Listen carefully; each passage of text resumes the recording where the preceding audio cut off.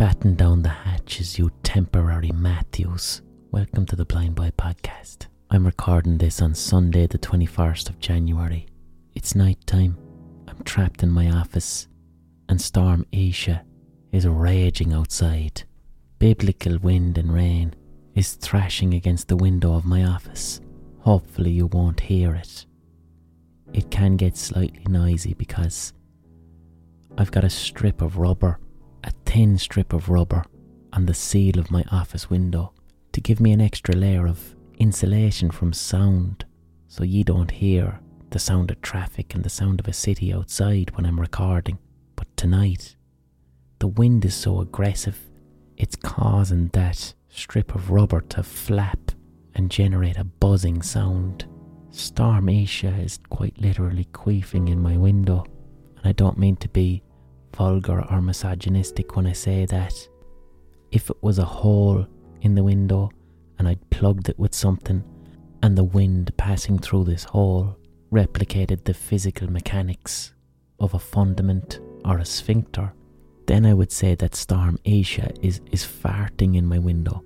But no, it's a long strip of rubber which is literally flapping with a low frequency.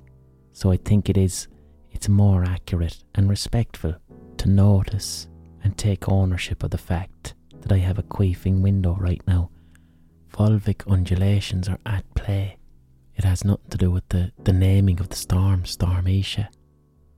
Although storms that have female names kill more people. And they did some research into this. And it's because people take storms with female names less seriously. Misogyny is something to be aware of when responding to a storm. So hopefully it won't be too loud and it won't disturb the podcast. I also have a limiter on my microphone which digitally masks background noise. But right now in Limerick there's a status orange wind warning, which is quite an extreme wind warning. Storm force 10 winds up around the northwest of Ireland, on the west coast, Galway and Mayo. They've got a status red warning right now, which according to Irish meteorologists is rare and very dangerous weather conditions from intense meteorological phenomena. I hope everybody is keeping safe. I'm imagining the west coast of Ireland right now.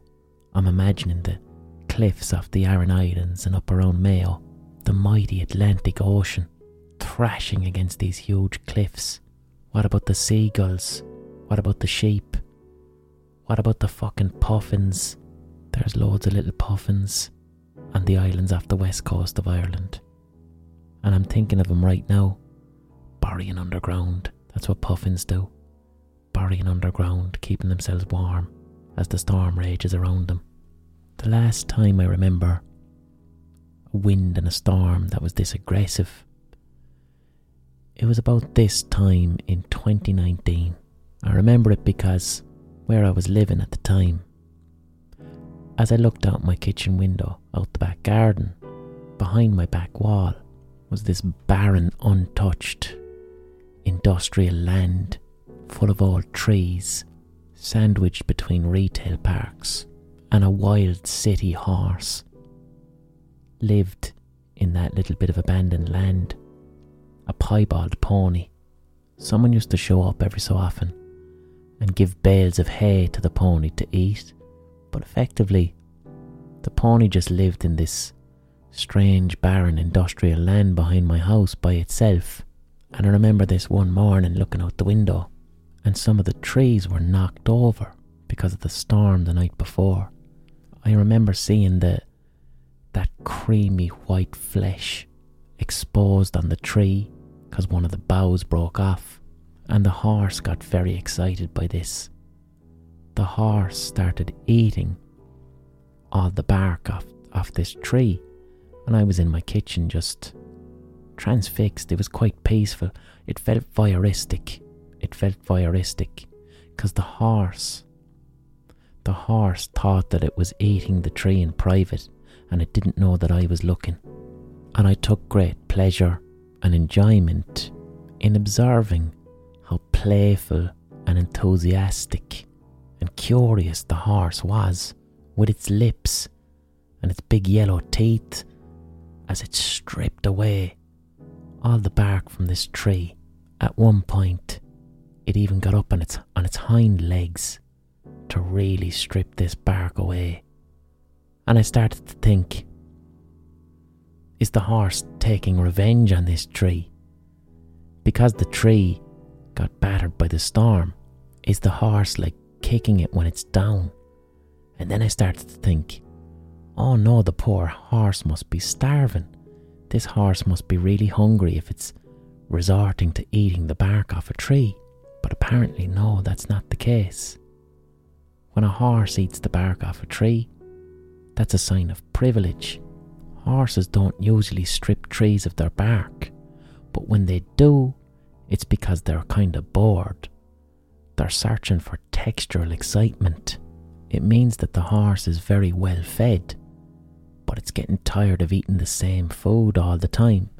Because even though this horse was left to its own devices, like I said, someone was feeding it hay regularly, so the horse was bored of eating hay all the time, so wanted the excitement and texture of crunching down on bark.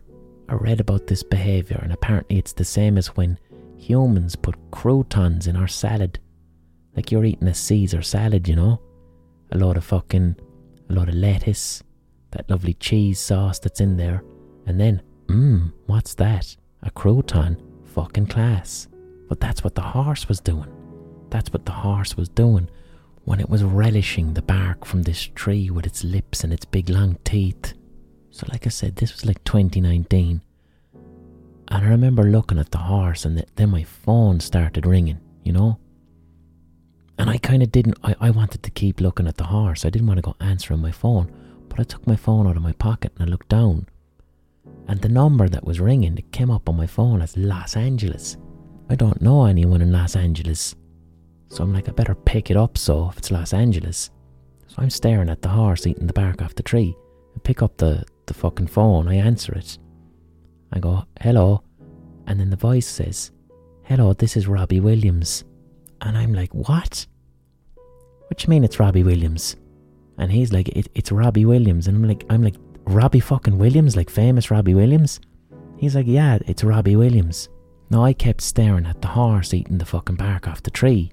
I became overwhelmed with just how surreal the situation was. And by the way, this actually happened. I did a podcast about it in 2019 when it did happen. So Robbie Williams was ringing me out of the fucking blue because I'd been tweeting things about him that were inaccurate. Because I'd been tweeting things about Robbie Williams that were inaccurate. There's a kind of an urban rumour in Ireland that Robbie Williams' hit song Angels was not written by Robbie Williams, but was co-written by an Irish songwriter called Ray Heffernan when Robbie Williams was drunk at a house party in Dublin in the late 90s. Now I did a whole podcast on this story. I think it was like February 2019, so I'm not going to go into all the details. But it's a thing. Robbie Williams' biggest song, Angels, there's an Irish songwriter called Ray Heffernan, and he says, I was on the lash with Robbie Williams in Dublin in the 90s, and we wrote Angels together, and he paid me off. And that's Ray Heffernan's side of the story. And then Robbie Williams has a completely different side of the story. And that's why he was ringing me. Because unbeknownst to me, Robbie Williams was a fan of my podcast and followed me on Twitter. And in fairness to him, he was ringing me because he was saying, I actually like your work, and I don't want you, blind boy, thinking that I'm the type of person who goes nicking songs, which was nice of him. But of course I couldn't take any of this in properly because I'm staring at a horse slowly stripping the bark from a tree. And instead of listening to Robbie Williams on the phone talking to me, I kind of just want to tell Robbie Williams about what I'm looking at as he cold calls me from Beverly Hills. I wanted to say, can you stop a minute there, Robbie? I'm in Limerick City and I'm voyeuristically staring at a horse that doesn't know he's being looked at as he uses a wind-ravaged sycamore tree as the culinary equivalent of croutons beside an industrial estate. And what I found so wonderfully synchronistic about this incident was, I don't know Robbie Williams. I'd never spoken to him before. Robbie Williams to me is a very, very famous man, a superstar. That's what he is. And Robbie Williams was in the boy band Take That, and Take That were a huge part of my childhood. And when I was growing up, you had Take That and you had Boyzone, and I just found it synchronistic. Here I am speaking to Robbie Williams while voyeuristically looking at a horse eating the bark off a tree. But then, the first time I met Keith Duffy from Boyzone, we were in Edinburgh, and me and Keith accidentally, voyeuristically watched a man masturbating in an apartment across the way from our dressing room. Again, that's 100% true. I've got a podcast episode with Keith Duffy from Boyzone where we speak about this in detail. This happened. This isn't fiction. My two interactions with the biggest boy bands of my childhood both involve involuntarily, voyeuristically staring at a horse enjoying the trunk of a tree and a Scottish man enjoying the trunk of his flute. But what made me... I kind of forgot everything that happened before the pandemic, to be honest. It's a weird thing. Since lockdown, I've forgotten a lot of anything before 2020. And when the storm happened today, it made me think back to that horse and that tree. Oh yeah, and fucking Robbie Williams rang me. Fuck, that was mad. And then it made me think of Robbie Williams again. And then I went and looked at that documentary, the documentary that's on Netflix at the moment, about Robbie Williams. And I have to say, I adored it. It was fucking beautiful. It's a beautiful study of fame, the spectacle of fame, mental health, addiction. What I took from a lot of it was, Robbie Williams comes across as just a fairly down-to-earth, normal person. And from the documentary I could tell that he had great difficulty separating the human Robbie Williams from the famous Robbie Williams, the one that's on the billboards, that's up on stage, that's being written about in newspapers. And he struggled with this greatly. And in particular, he struggled a lot with bad reviews from the press or nasty words from the press. He really, really took it to heart. It really, really hurt his sense of identity and fueled addictive behaviours. And he describes himself like, here he is on top of the world, playing to crowds of 90,000 people, receiving all the love and adoration in the world. And yet the human Robbie Williams felt utterly miserable and would find himself chasing stimulation through substances.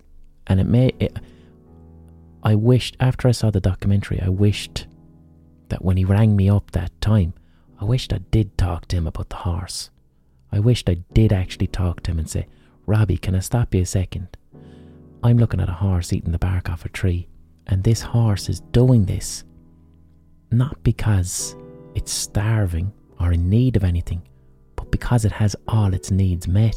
This horse has all the hay it could possibly want, but it's eating the bark on this tree as a stimulant. It's looking for the stimulation and excitement. It's a stimulating behaviour. And this reminds me of how you describe addiction. So I do have Robbie Williams' email address, and I might give him an email one of the days when things cool down, because this documentary is after going fucking huge. It's like one of the top trending documentaries on Netflix, and he's back doing loads of gigs. So maybe when things get quieter, I might send him an old email and say, Robbie, would you like to come onto the podcast for a chat? Worst he can say is no. But throughout this Robbie Williams documentary, the format is very good. It's Robbie Williams now sitting on a bed looking at a laptop of old footage of himself.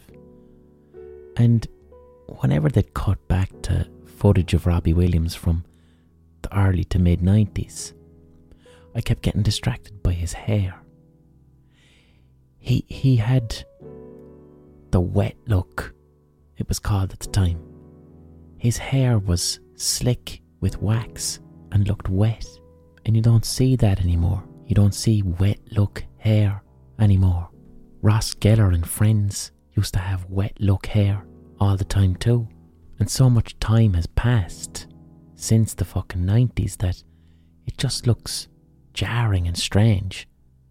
You don't see it as a style anymore. You literally just go, why is that man's head wet? And it was distracting me from the documentary a bit because it made me think back to when I was like a kid, when I was a teenager, a young teenager. That's what we used to do. We used to have wet look hair. You had to. There was no choice. Every lad in school had to have wet look hair. We used to use wax called Dax wax. It was obligatory. There was blue Dax wax and red Dax wax. And I now realise that Dax wax it's an American hair product for Latino and African American men. But in Ireland in the 90s, it was for boys. I don't know how a Latino and African American hair product became the ubiquitous hair pomade for young lads. I couldn't stop thinking about it, and I was there at home kind of going, I'm bored. And then I remembered, I think I still have a fucking tin of red Dax. So I went up to my bathroom and searched around inside in a cupboard, and lo and behold, there it was, red fucking Dax. I'd never thrown it out. There's certain products that you just don't throw out, you take them with you. Vaseline, Pseudo-Cream, Vicks Vapor Rub, and red Dax. I'd taken this Dax with me while I moved around. There's a good chance I bought this fucking red Dax in 1999, lads. There's people, that's 25 years ago. There's people listening to this podcast now who are younger than 25. So curiosity got the better of me, and I said, I'm not leaving the house today. So I reached into the tin of red Dax and I put it in my hair. And I gave myself the wet look in private. If you're 23 years of age, I put something in my hair that's older than you. So I gave myself a wet look hair with red Dax, just to feel something, just to remember what it was like, just to be nostalgic with my follicles. Like the horse eating the bark off the tree. And the smell of it. That lovely, I wouldn't call it lovely. It's kind of beeswax with a distant hum of cheap aftershave. And I thought back to all the drama, all the fucking drama that used to be created amongst teenage boys when I was growing up because of red and blue Dax. So blue Dax was a bit like Vaseline. Blue Dax is the softer one. If you want real wet looking hair, you used blue Dax. It was effectively Vaseline. And then you had red Dax. Red Dax was hard. That's why I still have it. Really, really hard wax. And when you put it in your hair, it fucking stayed there. It stayed there. It was like rubbing candles into your head. And if the weather was cold, your hair kind of turned plastic. Because I remember that from school. Your hair went tough and hard and plastic. And then in the summer, the wax would melt off your head and you'd have a greasy, shiny forehead. And every lad, when I was a kid, had a real shiny forehead. And when I was looking at Robbie Williams in that documentary, he had a shiny forehead from Dax in his hair. And if you used blue Dax, you were soft, you were a sissy. But if you used red Dax, then you were hard. Only the real men wore red Dax. They'd make fun of you if you wore blue Dax. I never got to the bottom of why that was. I never understood that. Red Dax was just more masculine. I think it had something to do with the semiotics of cigarettes. When I was a child, everyone smoked cigarettes. It's just what you did. You don't see 9-year-olds smoking cigarettes anymore. You just don't see it. But when I was a kid, you'd see 9-year-olds smoking cigarettes. There was nothing else to do. And if you smoked silk cut blue, people would make fun of you. They'd call you a pregnant woman. Are you a pregnant woman? Why are you smoking silk cut blue? So you had to smoke silk cut red or maybe silk cut purple. And silk cut red were really, really strong, short, horrendous, horrible cigarettes. So if you wore blue Dax in your hair and smoked silk cut blue, you were a pregnant woman. But if you had red Dax and smoked red silk cut, then you were a hard man. After a while of walking around my house with all this red Dax in my hair, I started to feel uncomfortable. I started to think, I can't believe I used to do this. This is horrendous. Every time I touch my hair, my hands are full of wax now. I need to wash this out.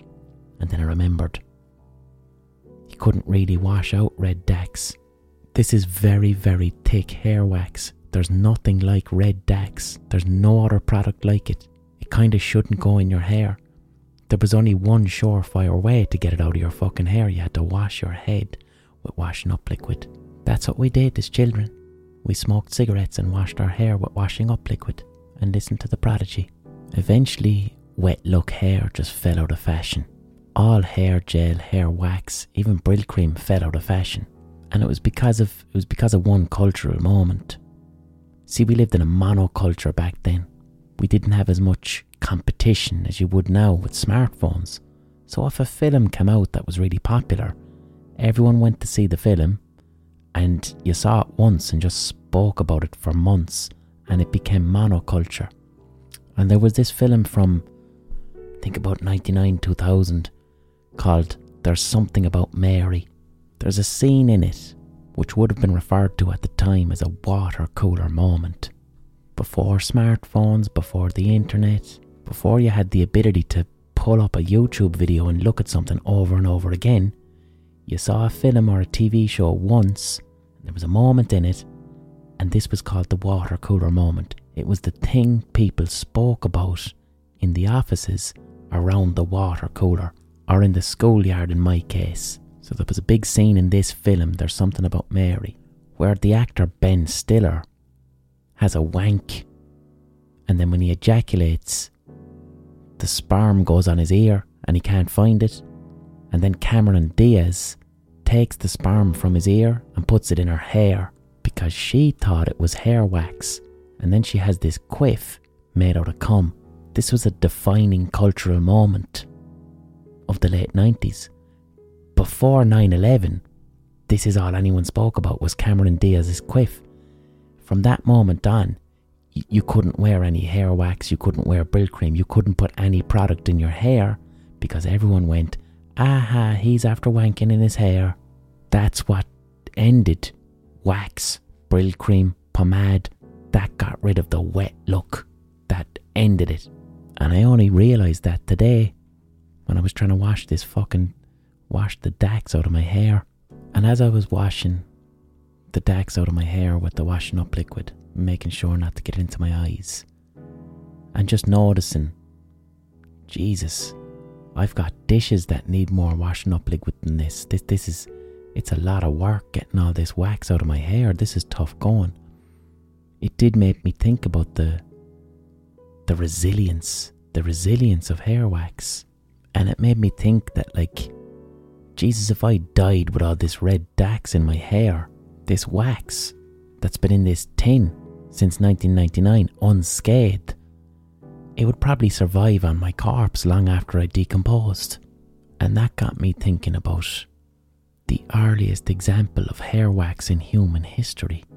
In 2003, up in Meath in Ireland, archaeologists found 2 perfectly preserved bog bodies that were 2,300 years old, mummified remains of 2 men.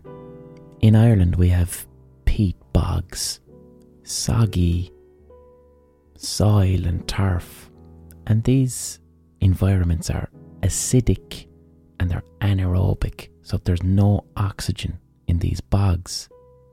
And a benefit of this is that we often dig up things in bogs, such as wood or leather, textiles and human remains, things that should decompose, that never really decomposed because of the acidic soil and lack of oxygen, perfectly preserving things that are thousands of years old. we really only started finding these things in the 20th century. Because after World War II, when there was rationing on things like coal from the UK, Ireland started to exploit our peat bogs. Ireland started to, like Bord na Móna, really started to dig up our peat bogs for turf, for fuel. So as this large scale excavation of peat bogs happened, we would find bog bodies, these preserved ancient people. And in 2003, we found the best examples, the best preserved examples. And they're on display in the Irish National Museum, I think, up in Dublin. They're incredible. But the perfect preservation of these two men, it was able to tell us a hell of a lot about Irish history 2,300 years ago. That's a long fucking time. That's a long time. We don't have writing from that period. This is 300 years before the fucking birth of Christ. Long time ago. The interesting thing with bog bodies in Ireland is most of the bog bodies that are dug up, they tend to be people who were murdered very, very violently and ritualistically. The reason that archaeologists think this is the case is because bogland, you can't do much with bogland. You can't raise cattle there because they'll sink. You can't grow anything there. So bogland in Ireland doesn't have much use other than to dig it up for turf. So at 2,300 years ago, bogland would often have been on the borders of territory. Ireland was made up of many, many little kingdoms, and bogland would often border a kingdom. So they found some interesting things about these men, these bog bodies. The first thing they noticed is their hands were perfectly preserved to the point that they could see their fingerprints. And they noticed that these men's hands contained no marks, and their nails, their fingernails, were very well manicured. So this let the archaeologists know, okay, these lads that were violently killed and tied up, their hands were tied up, they didn't do any manual labour, so they were probably quite wealthy, quite important people. The other thing they noticed, one of them had their head smashed in with a club, hands tied behind his back. The other one had been stabbed repeatedly with hazel sticks and stuck into the ground and decapitated. Both of these bog bodies, called Clonny-Cavan Man and Old Croghan Man, both of them had their nipples cut off. And this is very interesting because they've found other bog bodies with nipples cut off. Bog bodies that aren't 2,500 years old, ones that might be 600 years old. And there's a theory about this. The theory is that in pre-Christian Ireland, right, pagan Ireland, the local king, the king in whatever little area, that king, when they became king, they married the land. The land was the goddess of fertility. And when you became king, you married that land. Nipples, particularly on men, were quite significant in pagan Irish society. So these lads that were dug up, right, that's 2,300 years ago. But you can read the Confessions of St. Patrick, writings that St. Patrick wrote himself in Latin. And St. Patrick wrote these in the year 500. So that's 1,500 years ago. St. Patrick wrote in the year 500 about some Irish sailors who tried to make him suck their breasts as a sign of submission. And St. Patrick wrote, "That day I refused to suck their breasts because of my reverence for God. They were pagans, and I hoped they might come to faith in Jesus Christ. This is how I got to go with them, and we set sail straight away." So you have there St. Patrick writing down in the year 500 AD, sucking of nipples was a sign of submission amongst men in pre-Christian Irish society. Like today, if this still existed today, it'd be like our politicians and stuff. With their suits, they'd be wearing their suits, and then there'd be two holes in their suits for their nipples to stick out. And instead of shaking hands with businessmen and politicians, you'd have to suck their tits.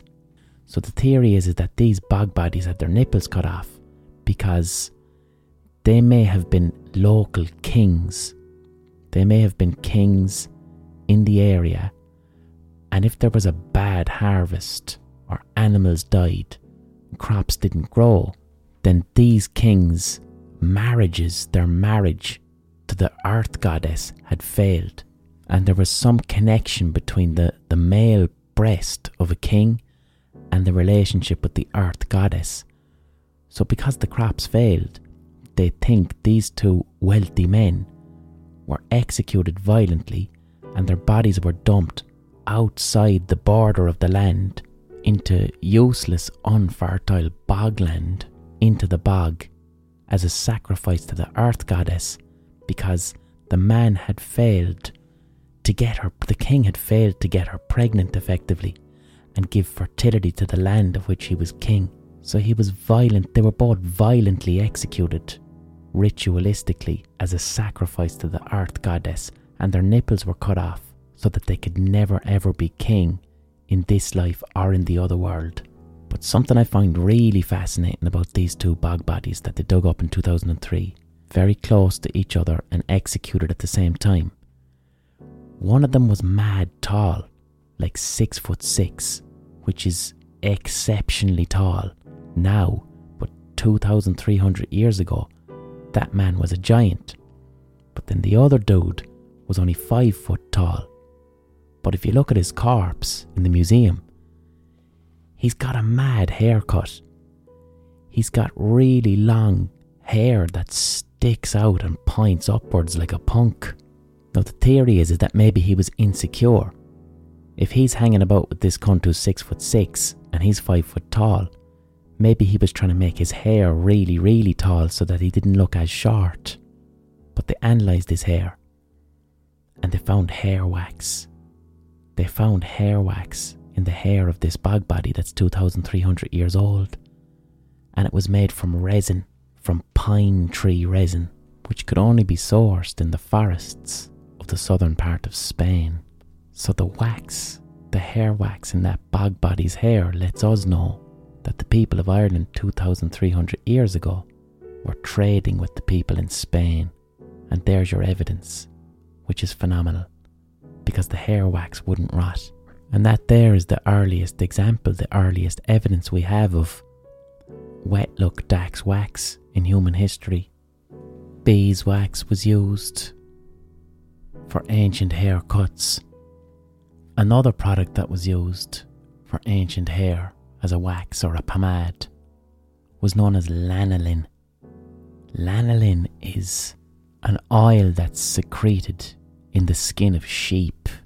And as I hear Storm Isha battering the window there outside, I'm thinking about the Aran Islands. I'm thinking about the Aran Islands on the west coast of Ireland, just off Galway, who have a red weather warning right now. And they're getting murdered by the winds at the moment. They're getting murdered by Isha. But the Aran Islands on the west coast of Ireland, that's always been a harsh environment, right there on the Atlantic, with a strong culture of boat building and fishing. And lanolin was very important to the people of the Aran Islands. A traditional form of clothing from the Aran Islands is the Aran sweater. This is now mostly fetishised by the tourism industry. But Aran sweaters are indigenous to the Aran Islands, and they're woolly jumpers. They're woolly jumpers with very specific Aran patterns on them. But they were working clothes. They were clothes that fishermen wore. And you might be thinking, Jesus, some fisherman 200 years ago who's out now on the ocean, the Atlantic Ocean, with a storm going like Isha out there trying to catch fish. How is a woolly jumper supposed to protect that fisherman? Well, what makes Aran sweaters so unique is the wool which came from the sheep was unscoured, which means it retained its lanolin. It retained the oil of the sheep's skin, and the type of sheep that were used in the Aran Islands were particularly oily sheep. The wool produced was known as bawneen, so a real traditional Aran jumper. It's waterproof. It's waterproof because it retains that lanolin oil, that oil that was used for hair wax. It's present in the Aran sweater, so it's actually waterproof. And these Aran sweaters were often crocheted by the fishermen's wives. And if you look at an Aran sweater, they're real chunky sweaters. Real Aran sweaters have got various different types of patterns woven into them. And these patterns are symbolic. They're not just beautiful for the sake of it. So some Aran sweaters might have kind of a honeycomb pattern woven into it. And this was to look like the honeycomb in a beehive. And bees, who were seen as very hard-working, efficient insects. So the wives would weave these honeycomb patterns into the Aran jumper so that the fishermen would work diligently like bees and catch fish. Other patterns looked like ropes or cables, which would have been important instruments to the fishermen. Or you might see shapes that are like lozenges or diamonds. Diamonds meaning riches, that hopefully you go out there and have a bounty and bring in riches of fish. But also the patterns are reminiscent of the type of indigenous Irish art that you might have seen carved in stones that are thousands of years old, or the type of patterns that are present in manuscripts like the Book of Kells. The same pagan fertility relationship with the landscape that you see in the bog bodies with their nipples, you also see it in the Aran sweaters. A sense that the land isn't there to be fully exploited, but it's that the sea and the fish, they're not in your control, they belong to the earth goddess. And you might need talismans or charms in order for the earth goddess to bestow bounty upon you, rather than nature just being a thing you completely exploit. And manliness, fertility, strength, virility. I had on this podcast a few months back David Keown, who was single-handedly rediscovering the ancient Irish tradition of lifting heavy stones. And he found that in areas on the west of Ireland around the Aran Islands, the lifting of a heavy stone was a rite of passage for a man. They were sometimes known as testing stones. When a man could lift this rock, this big stone, up to a certain height, then that was the test. Then he was strong enough to go out there on a boat in the middle of Storm Isha and be able to hold onto the rope while the sail is being blown by the wind. Another theory about Aran knitting patterns is that certain sailors or fishermen, that not only would they have Aran sweaters, or ganzies as they would have been known, not only would they have had ganzies knitted for them, but pants and also socks. And they don't know whether this is mythology or fact, but some people think that certain Aran socks would have been knitted with patterns that were unique to each individual sailor or fisherman, so that if their body got lost at sea, the body might decompose, but the Aran socks with the lanolin protecting it wouldn't, and you could identify the body by the pattern woven into the socks. But the Aran Islands were always viewed as an area that's so far west and so barren that it was almost uncontacted and untouched by British colonisation. Like in the 1850s, the Royal Irish Academy, they all went out to the Aran Islands. These would have been wealthy Irish Protestants in the 1800s who had money and privilege and the time and the safety to fetishise Irish indigenous culture. They viewed the Aran Islands and the Aran fishermen as Aboriginal, indigenous, uncontacted Irish people, where you could go and get a sense of a magical world that's completely untouched. They fully fetishised the Aran Islands. William Wilde, Oscar Wilde's dad, used to take people out there on sightseeing trips, looking at the natives. This is beautifully summarised in James Joyce's short story, The Dead, which I did a podcast on a couple of months back. But James Joyce's short story, The Dead, which is written and set around 1912 or 1913, I think.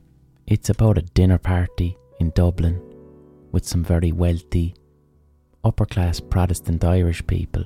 And the theme of Irish independence, Ireland being free from Britain, was very much in vogue.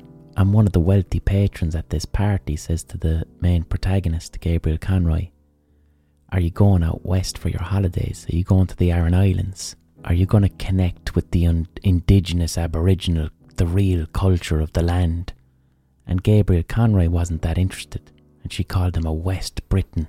So the Aran Islands was seen as a holiday destination, an area of pilgrimage, where wealthy people from Dublin would travel to, with the sense that what they're doing is connecting with a real Irishness, but actually what they're doing is treating the local people in the Aran Islands as noble savages, viewing them not as humans but as wild animals to be observed and learned from. But in the Aran Islands, this lanolin, the wax, the oil from the sheep, it was extracted and it was used to waterproof things, and it was used as a hair gel to waterproof the hair and the face. So these are just some of the thoughts that struck me while I was looking at Robbie Williams's Wet Look Hair from 1994. Before I continue, I think we'll pause the story now and have a little bit of an ocarina pause. I don't have my ocarina, of course, because I'm inside my office. But what I do have, I think I might have mentioned this book before, but it's so good I'll mention it twice. You're always asking me to recommend good books about Irish mythology, and a really, really good one, even though it might be hard to find because it's out of print, but it's recent enough. It's maybe only 15 years old. There's a book called Over 9 Waves, a book of Irish legends, translated and written by Marie Heaney, who I think she might have been the poet Seamus Heaney's wife or sister. Wife, I think. But the book Over 9 Waves, a book of Irish legends by Marie Heaney, it's just a wonderful book of Irish mythology with quite a fucking unique translation of the stories, excellently written. So I'm going to hit myself into the head with that, and you're going to hear an advertisement for something, okay?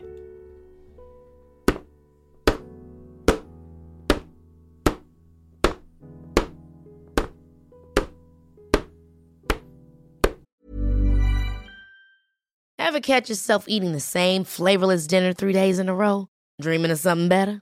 Well, HelloFresh is your guilt-free dream come true, baby. It's me, Keke Palmer. Let's wake up those taste buds with hot, juicy pecan-crusted chicken or garlic butter shrimp scampi. Hello Fresh. Stop dreaming of all the delicious possibilities and dig in at HelloFresh.com. Let's get this dinner party started. Quality sleep is essential. That's why the Sleep Number Smart Bed is designed for your ever-evolving sleep needs. Need a bed that's firmer or softer on either side? Helps you sleep at a comfortable temperature? Sleep Number Smart Beds let you individualize your comfort, so you sleep better together. J.D. Power ranks Sleep Number number 1 in customer satisfaction with mattresses purchased in-store. And now, save 50% on the Sleep Number Limited Edition Smart Bed for a limited time. For J.D. Power 2023 award information, visit jdpower.com/awards. Only at a Sleep Number store or sleepnumber.com. A very crisp wallop.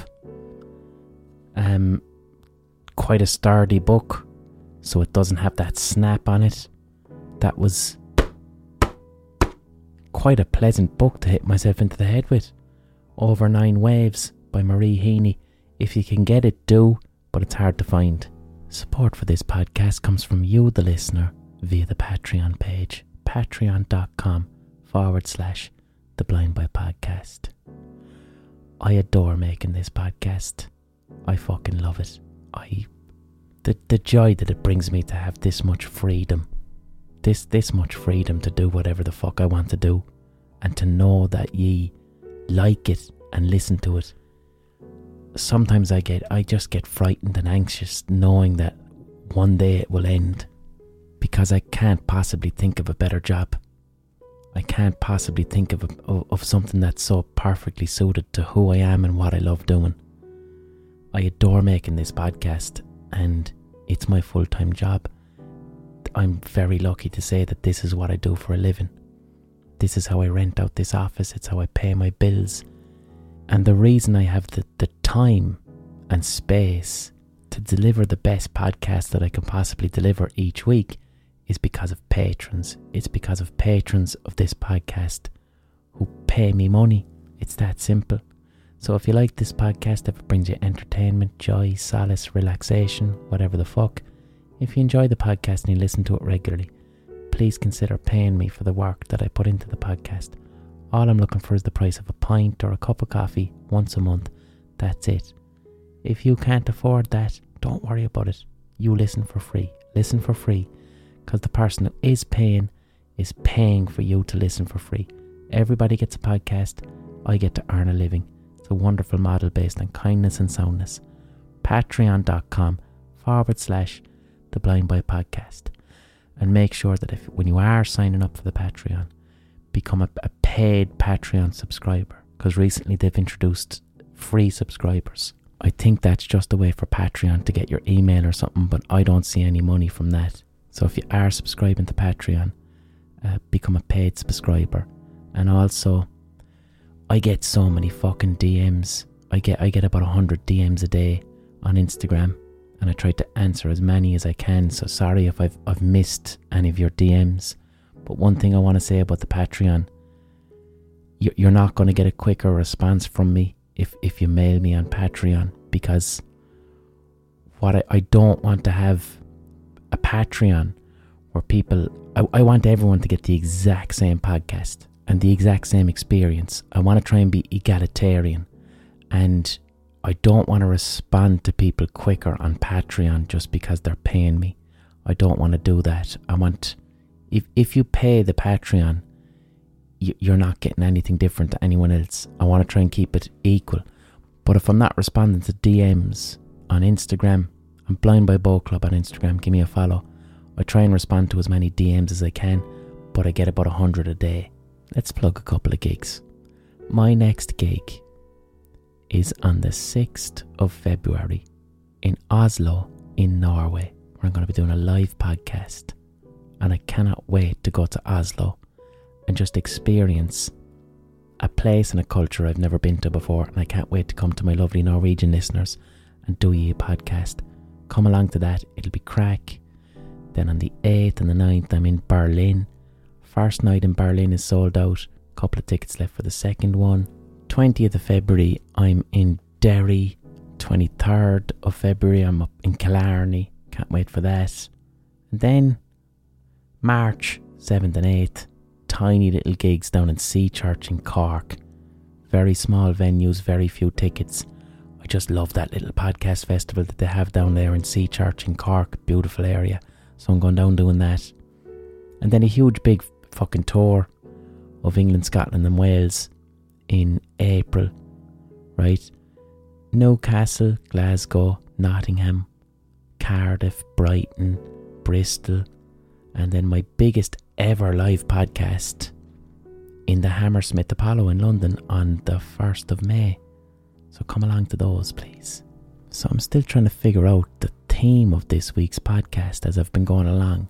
The narrative of this story that I've been telling, it's very much being informed by the path of Storm Isha. I know that much. If you were to take a map of Ireland and you start with the beginning of this podcast, I started down in Limerick looking at that horse. And then Robbie Williams rings me. And then if you look at the map and the path of Storm Isha, she's gone from Limerick in a crescent shape up Ireland. Then she hits about Meath, where the bog bodies are. And then she circles right around and gets real heavy and hard up there around the Aran Islands and Mayo above it. So this week's narrative is definitely driven by the path of Storm Isha, and I love that. From an Irish oral storytelling perspective, to have the narrative of a story driven by the path of a storm, that feels right. But also what's driving the narrative is there's that tension, there's that conflict in there because of fucking Robbie Williams' hair gel. And I like to think that the Dax wax, I'm following the path of Storm Isha up Ireland. But you know what? If I had a head full of red Dax, it doesn't matter how strong Isha's winds are, they wouldn't move a hair on my head because red Dax is so strong. I'd be frozen. My hair would be frozen in that storm. So the Aran Islands is getting a red warning from Isha at the moment. Her strongest wind is finishing up there. And just above the Aran Islands you have the area of Mayo, which is also in a red weather warning. I want to talk about Grania O'Malley, or Grace O'Malley as she's known, the pirate queen. Irish kingship was quite patriarchal. It was quite patriarchal. You know, even when I was speaking there about the bog bodies 2,300 years ago, and the men are having their nipples chopped off and the fertility with the land. But around the 1500s, you had the O'Malley clan, the kingdom of O'Malley, which was up around Mayo and around the Aran Islands. This was a seafaring clan. So they weren't like, they were petty kings. It was a petty Irish kingdom. But they weren't concerned with the land, they were concerned with the sea. And Grace O'Malley was a pirate. She raided and she robbed ships, and she was the matriarch of her clan. In 1590 she raided the Aran Islands and burnt them. You see, in the 1500s, 500 years ago, yes, Ireland was colonised by Britain, but by the 1500s, British power, it was really only concentrated around the area of the Pale, around Dublin and its surrounding areas. But everything beyond the Pale, everything beyond the Pale to the west, that was the fucking Wild West. And the Brits didn't have full control, and you still had petty kingdoms and Gaelic Irish lords, and you had indigenous culture, and even though the people were Christian, you still had a lot of pagan beliefs. Nipples were getting sucked in the 1500s, lads, and Britain didn't like this. Queen Elizabeth I, Henry VIII's daughter, she didn't like this. They didn't like that there was this land that they wanted to colonise, and they only really had power around Dublin, and everything outside the Pale was a different culture with different language that was rebellious and that wasn't loyal to Britain.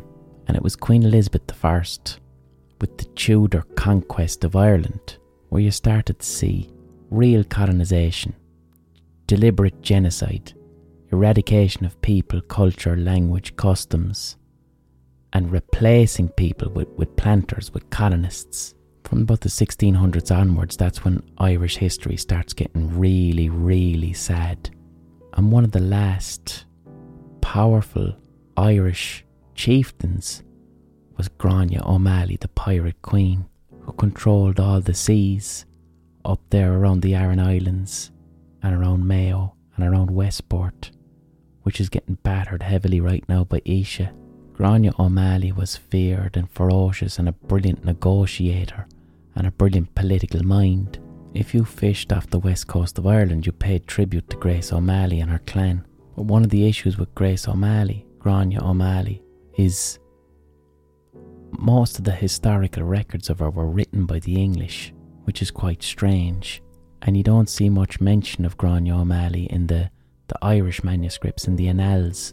But what we do know is that she travelled to England and sat down and had a meeting with Queen Elizabeth, which by itself is kind of strange because you wouldn't imagine that Queen Elizabeth is going to meet with some Gaelic chieftain. But she did, and Grace O'Malley refused to bow because she didn't recognise Queen Elizabeth as the ruler of Ireland. And for her to have gotten away with that meant that she had real power that the Brits were afraid of. But something I find fucking fascinating, something I find fascinating that ties in with the theme of this podcast, which I'm not fully sure what this podcast theme is.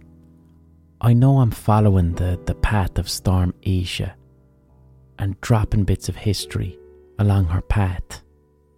And I know because of Robbie Williams, I'm wearing Dax in my hair, and my hair won't move with the wind because of the strong wax in my hair. But the last place on my journey is Westport in Mayo. Westport in Mayo is where Storm Isha ends tonight. That's the strongest part of the tale. Westport in Mayo tonight is under a severe red warning from Isha. Westport is also the seat of Grace O'Malley. Grace O'Malley, the pirate queen, and the O'Malley clan, their stronghold was Westport, a port town in Mayo, and they held their own there with forts, controlling the western seaboard. The last time they did it was 500 years ago. Now here's the little mad connection I see, and I'm imagining myself on a ship, with the wind blowing in my face. I'm imagining the fishermen going back hundreds of years, and imagining the O'Malley clan up there on ships hundreds of years ago with storms like Isha blowing into their faces. And I'm on that ship and I've got red Dax in my hair, and my hair doesn't move. When I was younger and I used to make funny faces, my ma used to say to me, if you make that funny face and a strong breeze comes, your face is going to stay like that forever. Your muscles in your face will freeze and be stuck like that forever. And I'm thinking about Grace O'Malley on a ship and all the fishermen, and their faces freezing, their expressions staying frozen. I'm going to take a little detour to Germany in the 1820s. Mysterious outbreaks of diseases happened in the 1820s in Germany and parts of France. Entire villages all at once would get this very rapid disease where their muscles would freeze. The muscles in their face would fall limp, their legs would freeze, and then they'd all die. And no one knew what the fuck this was, and no one knew why it was happening. And the disease became known as sausage poisoning, because what they found was, when anyone in Germany in the 1820s ate spoiled pork sausages, they would get this sudden, quick, deadly disease where their facial muscles would freeze and they'd die. Now what this was botulinum toxin. It's a deadly form of food poisoning. Botulinum toxin is one of the most deadly toxins on earth. But why did it just start popping up in the 1820s? Because of the Napoleonic Wars. People were trying to preserve meat, specifically pork, for longer. Smoked sausages and also canning, early forms of canned food. Botulinum toxin has been around for forever. But when you try and preserve meat in an anaerobic environment, in an environment that doesn't have oxygen, then botulinum toxin flourishes. If you put meat in a can and it's not canned properly, it's not pasteurized, the bacteria isn't killed, then botulinum toxin will flourish. The bog bodies are human flesh. You bury a bog body in an anaerobic environment where there's not oxygen. If you dig that corpse up when it's fresh and you eat it, there's going to be botulinum toxin in it because it's an anaerobic environment. So from the 1800s onwards in Europe, people were getting botulinum poisoning. Botulinum toxin targets the muscles in the body. That's why the people who were getting poisoning, their eyelids were drooping, they couldn't move the muscles on their faces, their facial expressions were freezing, and then they'd die. Deadly poison. But botulinum toxin is also where we get Botox. Botox injections are very, very common. When someone gets a Botox injection on their face, what you're doing is in a very controlled way making certain muscles in your face paralyzed, freezing your expression. Botulinum is one of the most deadly poisons known to man, but just the tiniest amount is Botox and it paralyzes the muscles on your face and then you look younger. It'll freeze your face. It'll freeze your expression, just like a sailor at sea. Here's the mad connection that I see. Grania O'Malley, Grace O'Malley, her stronghold, her home, was in Westport in Mayo. That's the end of our journey for this podcast. That's where Storm Isha ends up in Westport in Mayo. Right now, all the Botox in the world is made in Westport in Mayo. There's a US pharmaceutical plant in Westport in Mayo called Allergan, and every single bit of Botox in the world, the Botox that goes into Kim Kardashian's face, if you get Botox, anyone, anywhere in the world, it was made in Mayo, Westport. The same anaerobic conditions that lead to bog bodies and botulinum toxin, it all ends up in Westport as Botox being injected into the faces of rich people who want their expressions frozen. And here's the most fascinating thing that I find about Botox, because Botox is widespread. Lots of people get Botox injections. No, I'm not saying Robbie Williams had Botox injections in this documentary at the start of the podcast. He had Dax wax in his hair. That's not what I'm saying. Maybe he did. He's a rich man in Hollywood. Quite possible. But when you inject Botox into one of the muscles of your face, it reduces wrinkles, gives you a younger appearance, but you are literally paralysing the muscle in your face. That's what Botox does. But when you paralyse the muscles of your face, it means that it makes facial expressions difficult. Frowning, smiling, being surprised. You're literally paralysing some muscles, so you're not going to be as facially expressive as you were before you got a Botox injection. But psychologists have done studies on people who've received Botox injections. They did the first study in about 2015 and the most recent one in March of 2023. They found that people who were receiving Botox injections were gradually losing the ability to empathise with other people. See, humans, we mirror other people's emotions. If you are speaking to someone and they smile or they frown, whether you know it or not, we kind of mirror those emotions with our own faces, unbeknownst to ourselves. But if you're speaking to someone who's sad or someone who's surprised or happy, and because you have Botox injections in your forehead, you're no longer mirroring the emotions of the other person because some of your facial muscles are paralysed. And this is based on research and proper research and studies. They found with MRI scans that people receiving Botox treatment eventually had a reduced ability to read other people's emotions, a reduced ability to identify if another person is sad or angry or happy or surprised. Empathy, that's empathy. Empathy is the capacity to know what another person is feeling and to understand it. So Westport in Mayo, the final destination of Storm Isha, with her wind that will freeze your face, the home of Grace O'Malley, is the only place in the world where Botox is made, and Westport is responsible for people losing the capacity to empathise. And they haven't done long-term studies yet.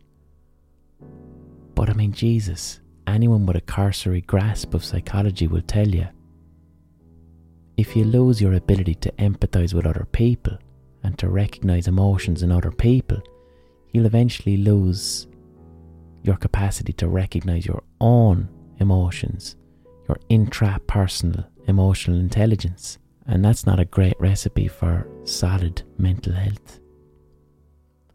So that's this week's podcast.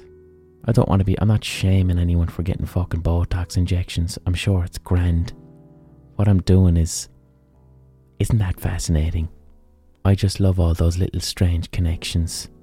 And I enjoyed telling you a story where the narrative was driven by the path of a storm.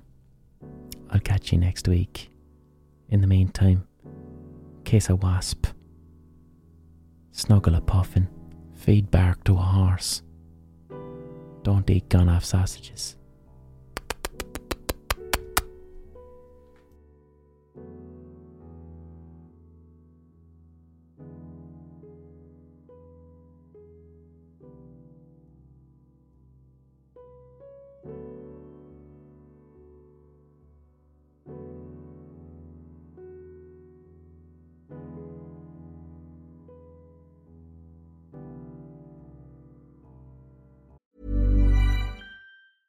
Ever catch yourself eating the same flavorless dinner 3 days in a row? Dreaming of something better? Well, HelloFresh is your guilt-free dream come true, baby. It's me, Keke Palmer. Let's wake up those taste buds with hot, juicy pecan-crusted chicken or garlic butter shrimp scampi. Hello Fresh. Stop dreaming of all the delicious possibilities and dig in at HelloFresh.com. Let's get this dinner party started.